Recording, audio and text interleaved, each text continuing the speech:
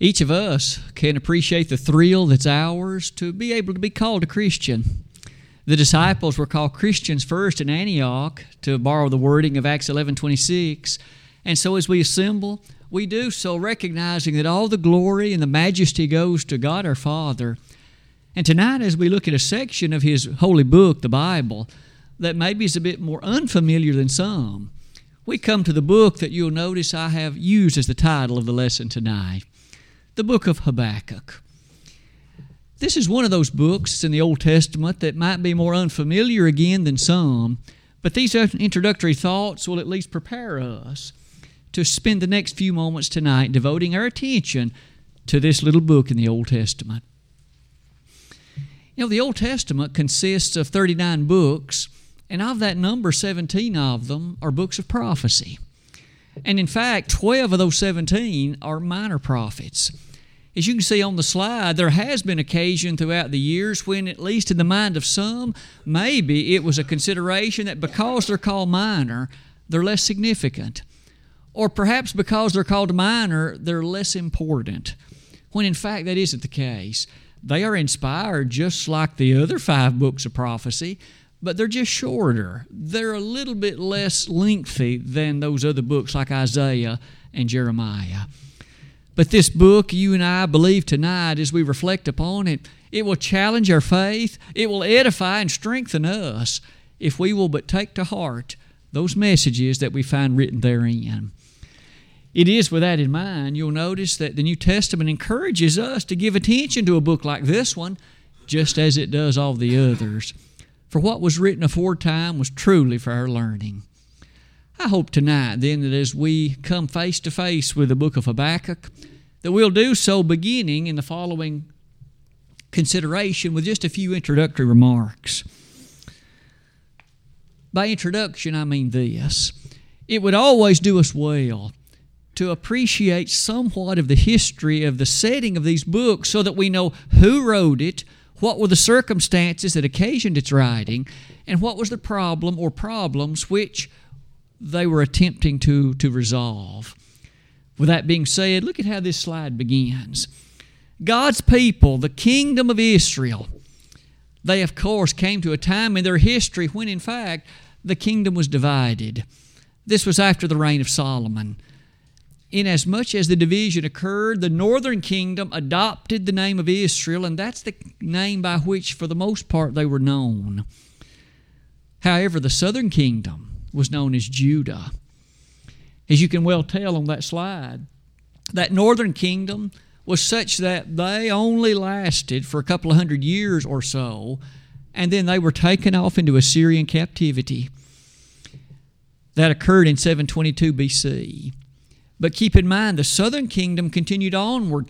They had been a bit more faithful. They did enjoy some times of revival, but you will note this. The time did come when they too became evil.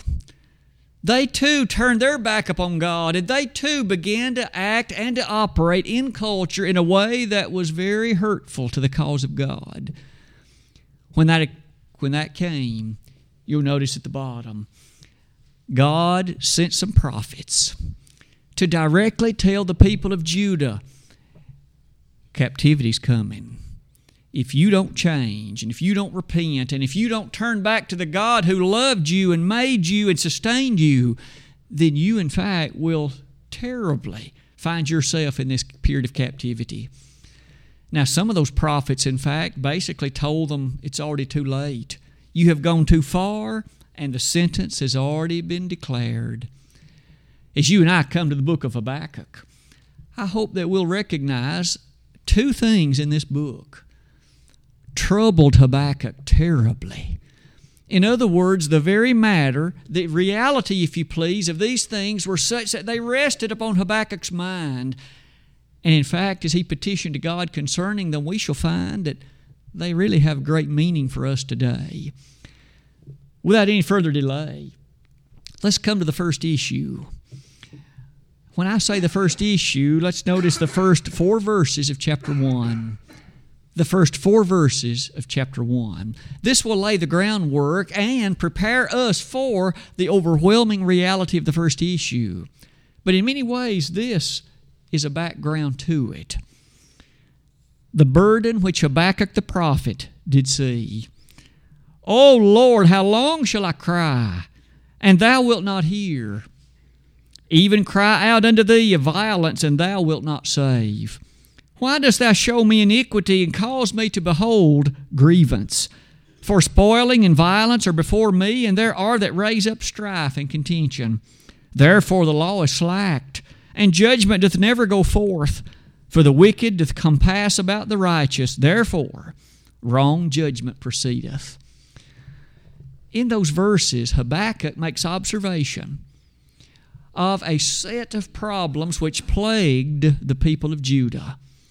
I've asked you to notice very quickly what they were.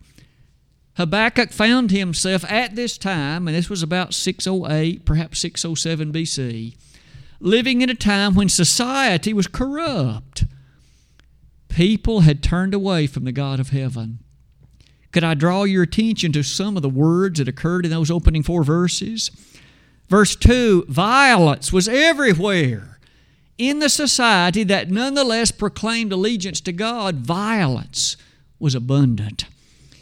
Notice also verse number 3, iniquity. Furthermore, grievance, spoiling, violence, strife and contention. Verse 4, the law is slacked. Judgment doth never go forth. The people who were supposed to be dispensing judgment, they were being bought with bribes. Whoever could pay to have themselves exonerated, they would go scot-free. Whereas others, who in fact really were innocent, and yet they'd be hauled before it, and because they were unable to pay, they found themselves with injustice. The society in which Habakkuk lives, you see, is somewhat a reflection of what happens when you lose God. Any society that very long goes without God, this is what's going to happen. You find troubling matters on every hand. Justice is a farce. Violence and strife are rampant. No wonder Habakkuk in verse number 2 cried unto God. He knew only God could turn things around.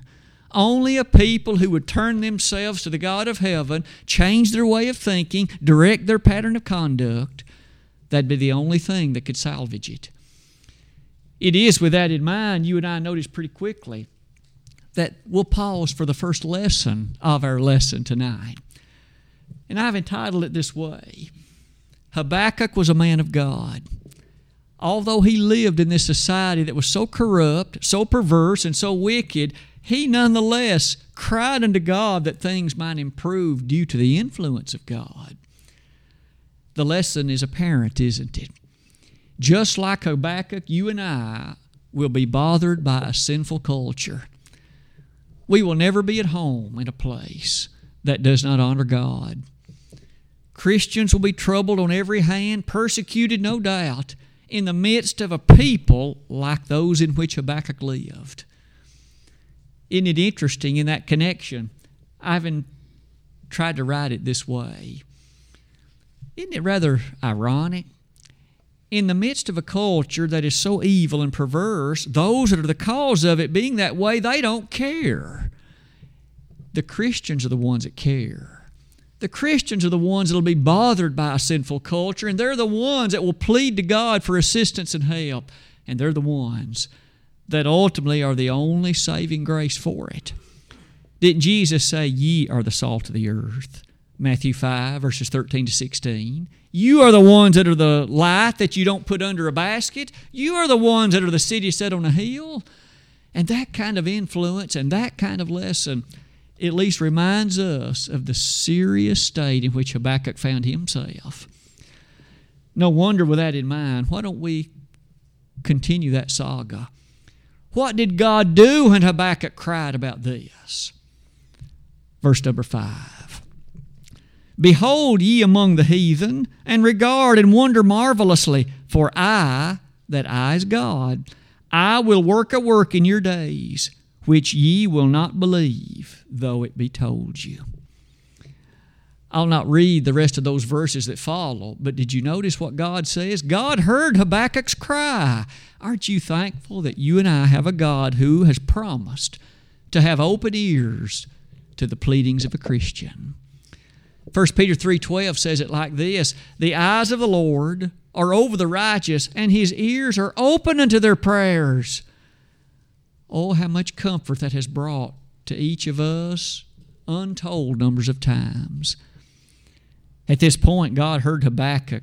Did you notice what he said? Habakkuk, you need to get ready. I'm going to do something which you may find hard to believe. I'm going to work a work which you may find very disturbing in a way. I've tried to summarize some of it on this slide. In those verses that are just to follow, God promised Habakkuk, these people who have turned away from me, I'm going to bring judgment upon them. I'm going to bring upon them a reflection of the choices they've made, and it will be a judgment from me. You may notice in particular, verse number 6, for lo, I will raise up the Chaldeans, that bitter and hasty nation which shall march through the breadth of the land to possess the dwelling houses that are not theirs. Habakkuk, I know you love this nation of Judah. Your heart is drawn to it because here's where Jerusalem is, and here's where you've enjoyed worship unto me. But this people have turned their back upon me. Here's what I'm going to do. I'm going to raise up the Chaldeans. You and I better know them as the Babylonians. That's just another phrase, another description of the same people. I'm going to raise up them, and they're going to come against this place, and they're going to occupy it. In essence, I'm going to turn my people over to them to be captives, to be punished for their sin, to recognize the resulting consequence of the choice they've made. You'll notice as we close that slide, Habakkuk's going to have an issue with this. Our study will continue on the next slide. As this nation was going to come in strength, they were going to be virtually invincible. Could I draw your attention to verse 9? They shall come all for violence. Their faces shall sup up as the east wind, and they shall gather the captivity as the sand. Did you note the word captivity? My people, I'm going to turn over to them. Could we pause for another lesson? The issue of prayer, did you notice? Habakkuk prayed for one thing. He prayed that God's blessing would be upon Judah, that their hearts would be turned back to God. He prayed that they might enjoy again the favor they once had known. God answered the prayer, but it wasn't the thing Habakkuk prayed for. God's answer was different. That lesson leads us to note this. You and I should keep that in mind as well. We are urged, of course, to always be those who are given to prayer. Pray without ceasing, in the words of 1 Thessalonians 5, verse 16 and 17. And as we strive to pray without ceasing, it is always our goal to pray according to His will. James 4, verses 2 and 3. In this instance, it was not the will of God for this nation of Judah to be allowed to remain in this continuing sinful state. They needed to be punished. They needed to appreciate the end of the choice they had made. And so although God did answer the prayer, it was not the thing that Habakkuk had prayed for. Today, do you and I find ourselves sometimes disappointed? We pray in earnestness to God, and yet the prayer isn't answered the way we prayed it. We perhaps might even become disappointed, dejected, almost in despair, when in fact, might we remember, God knows the future far better than we. We don't know it at all. When He gave this answer to Habakkuk, it was a message to Habakkuk. God always knows what's best. And when our prayers are not answered the way that we prayed them, may we trust Him, recognizing the fact we must always submit unto Him. I listed a few examples in the Word of God, those that probably come quickly to mind. Jesus prayed in Matthew 26 that the cup might pass from him, but yet it did not happen that way.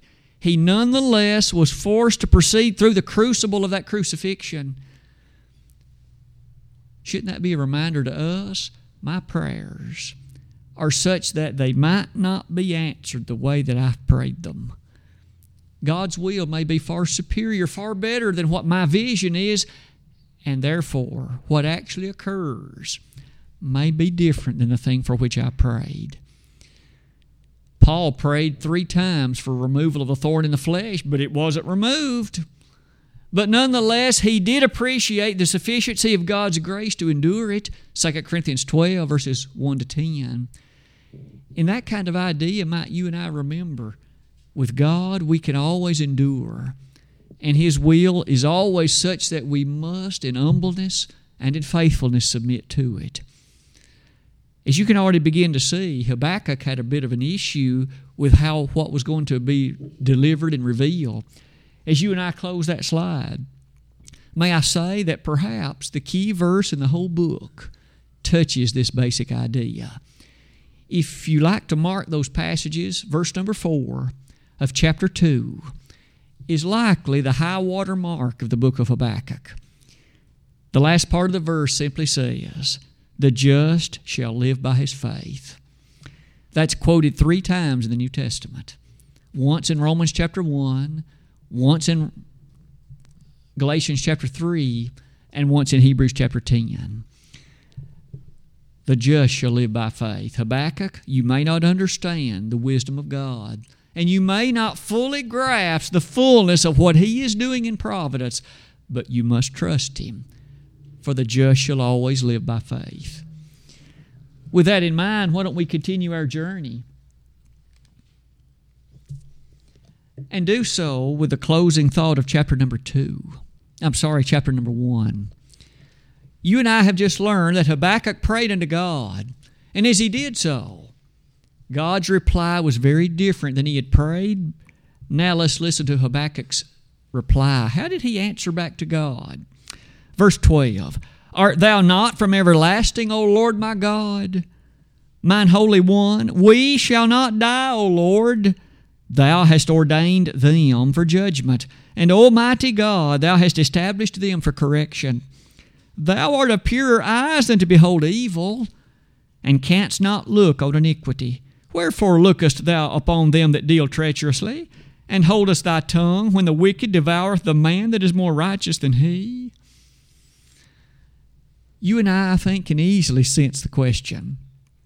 After God shared with Habakkuk what he was going to do, bringing these Babylonians, Habakkuk's immediate reply was, "God, how can you do that? These Babylonians are worse than your people are. They're more violent. They're more cruel. At least your people have some semblance of what right worship at least could be. And you're going to raise up these evil, these heathen, these pagans to destroy your own people? That makes no sense to me." Can you put yourself in Habakkuk's shoes? He asked a question. God, you are of pure eyes and behold evil, and yet you're raising up this evil nation to punish your own people? This was a good question. No wonder you and I can imagine the issue that Habakkuk had. At this point, I would use this occasion in the lesson to draw your attention to a few of the details of chapter 2. Almost all of chapter 2 surrounds the particulars of the Babylonians. What kind of people were they? What things did they hold dear? What kind of culture did they endorse? I've listed them very, very briefly.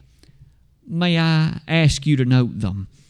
Verse number 5 of chapter 2, this is a description of those Babylonians. They transgressed by wine. They were given to alcohol. That wasn't just grape juice now. They were given to alcoholic beverage, and they thrived in it. Note verse 15 of the same chapter. Woe to him that giveth his neighbor drink. That's not water or milk. The Babylonians were known for drunkenness. God was going to use a nation like that to punish His own people. Look at what else was true of this people. Verse number 9, chapter 2. Woe to him that coveteth an evil covetousness, to his house, that he may set his nest on high, that he may be delivered from the power of evil. These Babylonians were rather arrogant people. They were brash. They were violent. Nobody had been able to stand against them. In fact, though we find it in a different Old Testament book, you may remember that Nebuchadnezzar was arguably one of the most well-known kings, and in the book of Daniel, this Babylonian empire was called the head of gold. Oh, how refined they appeared to be. What strength appeared to be in them. You'll notice here, they were given to things like drunkenness and pride and arrogance. Notice in verse number 12, woe to him that buildeth a town with blood, and establisheth a city by iniquity. This nation, these Babylonians, they operated by blood. They would just as soon kill you as look at you. That's what they were known for. Not only that, notice verse number 16 and following. Thou art filled with shame for glory. Drink thou also, and let thy foreskin be uncircumcised or uncovered. The cup of the Lord's right hand shall be turned unto thee, and shameful spewing shall be on thy glory. By the time we reach that verse, we learn another valiant lesson. God told Habakkuk, yes, I'm going to raise up that nation, as evil and as ungodly as they are. I'm going to use them to punish my wicked people. And then I'm going to punish them. I'm going to destroy the Babylonians. Doesn't that remind us of the fact God rules in the kingdoms of men? Those Babylonians weren't going to continue on with that sinfulness forever. After they were the right and proper, useful instrument to God, they too would be destroyed. And that came to pass in 539 B.C. And the years that follow, when the Persians were raised to mighty glory, they overwhelmed those Babylonians. As you and I close that slide, many things about those particulars are lessons for us. Alcohol is still sinful. Covetousness is still sinful. Violence is still sinful. You see, the things that God punished them for are matters of still great interest to you and me today as we would strive to please God. As we come to the next slide, what a good time to emphasize the judgment and sovereignty of God. Daniel was told several times that God rules in the kingdoms of men, Daniel 4:25. And we notice here God was going to raise up the Babylonians, but He was going to tear them down at the right time. Any nation, you see, that forgets God, any nation that turns their back upon Him, Psalm 9 verse 17 says, they shall be turned into hell. They'll be turned away from the blessing and favor they once had known. The United States of America needs to learn and listen well. For if we continue along a pathway that is diverted from the truthfulness of God, our culture will soon know violence and all the things that the culture of the ancient Judeans knew, and our end will be no better than theirs. It's an interesting thing to reflect upon the major lesson of God's sovereignty. Every nation is such that His eyes are upon them. The eyes of the Lord are in every place, beholding the evil and the good. That phrase of Proverbs 15 verse 3 is certainly a reminder of the life and times of the prophet Habakkuk. As you and I continue on that slide, might you and I notice that God's judgment is always perfectly right. It was right in Habakkuk's day. It was right in Abraham's day. Shall not the judge of all the earth do right? Genesis 18:25. Perhaps in fairness, we might also note a fourth lesson. We shouldn't allow this one to pass by us too quickly either. What is it that led to God to punish the Judean people? And what is it that led Him to punish the Babylonians? It was sin. God doesn't punish frivolously. He doesn't punish just because of something that's insignificant. He punishes when the land cries out to Him, Hosea 4, verses 1 and following.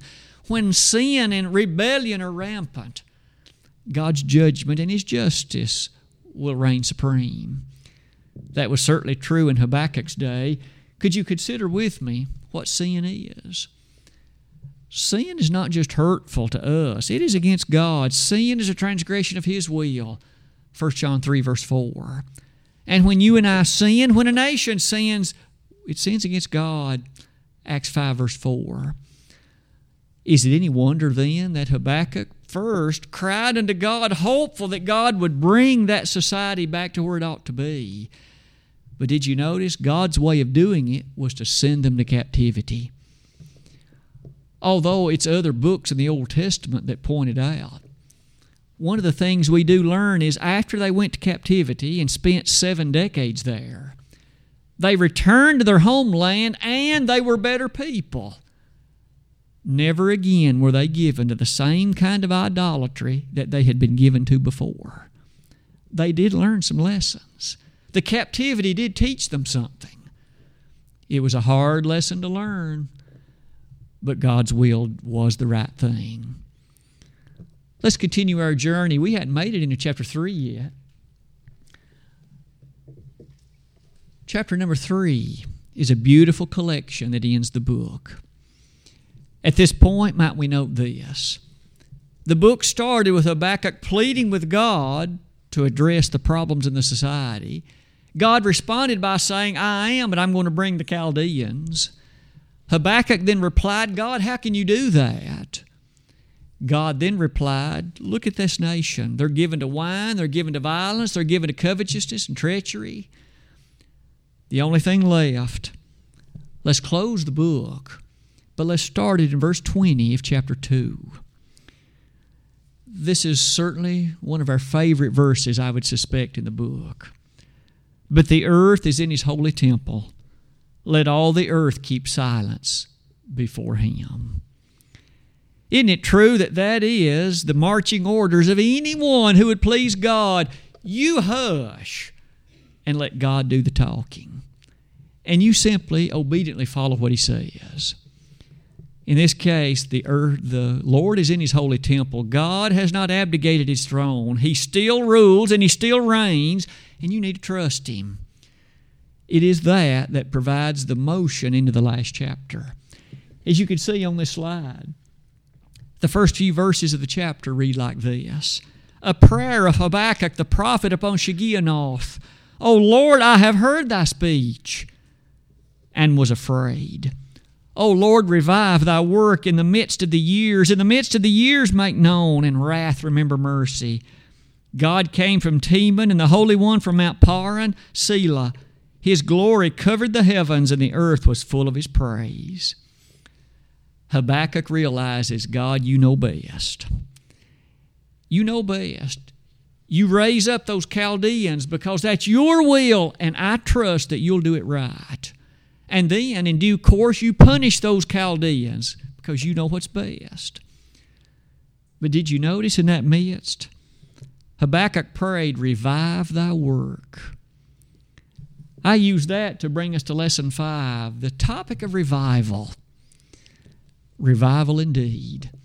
Some of the most beautiful and some of the most remarkable scenes in the history of the Christian movement have revolved around the topic of revival.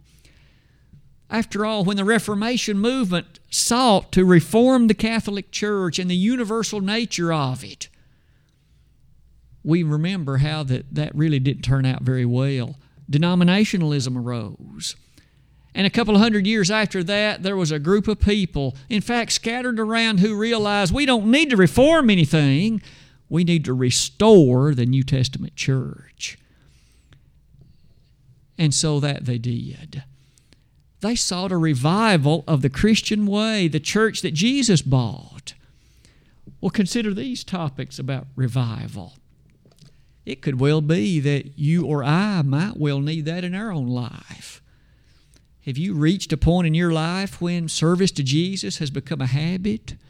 Has it become a ritual? You just go through the motions? The Lord demands more of us than that.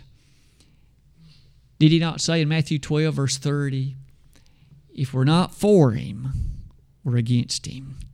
If we're not sowing his seed, we're scattering abroad.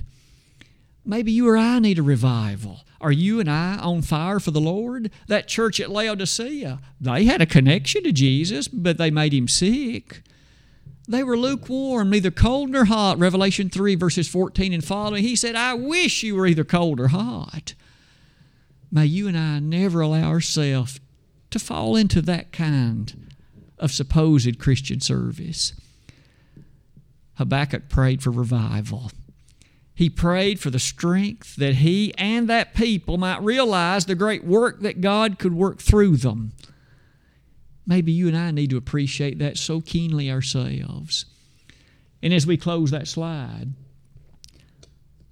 we come to the last 3 verses in chapter 3. After all of this, in which these issues troubled Habakkuk so, he closes the book with one of the finest, one of the most challenging, one of the most beautiful statements to be found in any of the minor prophets. Would you listen as Habakkuk said these words? Although the fig tree shall not blossom, neither shall fruit be in the vines, the labor of the olive shall fail, and the field shall yield no meat. The flock shall be cut off from the fold, and there shall be no herd in the stalls. Yet will I rejoice in the Lord. I will joy in the God of my salvation. What an amazing statement. He had just been told, I'm bringing the Chaldeans. The place you love is going to be destroyed. That temple is going to be no more. And yet in the midst of a message like that, in the midst of perhaps how much one would have been hurt inside, Habakkuk realized that God's way is always the best. And if we may paraphrase part of verses 17 and 18, he said this, God, even if I lose my house, if there's no food in the cupboard, if I am bereft of the security and safety which I have so often enjoyed, if my flock is gone, my garden is destroyed too. Yet, verse number 18, I will still rejoice in the joy of my salvation. God, you are everything to me. And as long as I have that, that'll be enough. Isn't that a statement of conviction? A statement of dedication? A statement of absolute submission to the will of God? May each of us have a faith that deep. May each of us have a trust that unshakable. May each of us have a devotion that is that remarkable. You'll notice at the bottom of that slide, all throughout the Word of God, we're admonished in that direction. And day by day, as we strive to serve the Lord, we should constantly try to remind ourselves of just how wonderful those teachings are. In Psalm 37:5, in Proverbs 3, verses 5 and following, and one last one in 1 Corinthians 15:58, a working principle for each of us. The closing verse of that chapter points out, be ye steadfast, unmovable, always abounding in the work of the Lord, for as much as ye know that your labor is not in vain in the Lord. I hope Habakkuk has been an encouraging study for us. A little 3-chapter minor prophet indeed, but nonetheless the issues that troubled Habakkuk's mind have led us to lessons that can be very practical even for us today. I've tried to summarize all of them on that slide. We as Christians will too be bothered by culture just like Habakkuk was. And because of that, we'll cry out in prayer unto God. God's answer may not always be exactly like what we had hoped. But nonetheless, we will always trust Him. And we will submit fully to Him. And lesson number 3, God's sovereignty is absolute. Lesson number 4, sin is invariably punished. Sometimes there can be a great need for revival. And oh, how badly we need the unshakable faith like Habakkuk had. Tonight, as you and I examine ourselves, I hope we've been motivated, and this week is a great week in our lives as we serve the Lord Jesus Christ. It may be, though, that as you and I consider ourselves, maybe we need to make some changes. perhaps tonight would be the perfect time. If we could be of help to you tonight, perhaps as a wayward child of God, the Lord invites you to come home. Just like that prodigal son who came to himself in Luke 15:24 and came home, you can do the same. We'd be honored to make note of your repentance and confession, and we'll pray to God on your behalf. If you've never become a Christian, though, why not tonight? Turn your life over to the one who will hold it invariably in the hollow of His hand, and one day He'll take you home to glory. That plan of salvation demands you believe in Jesus, repent of your sins, confess His name and be baptized, and if we could assist you, how delightful we would enjoy doing it. And do it at once while together we stand and while we sing.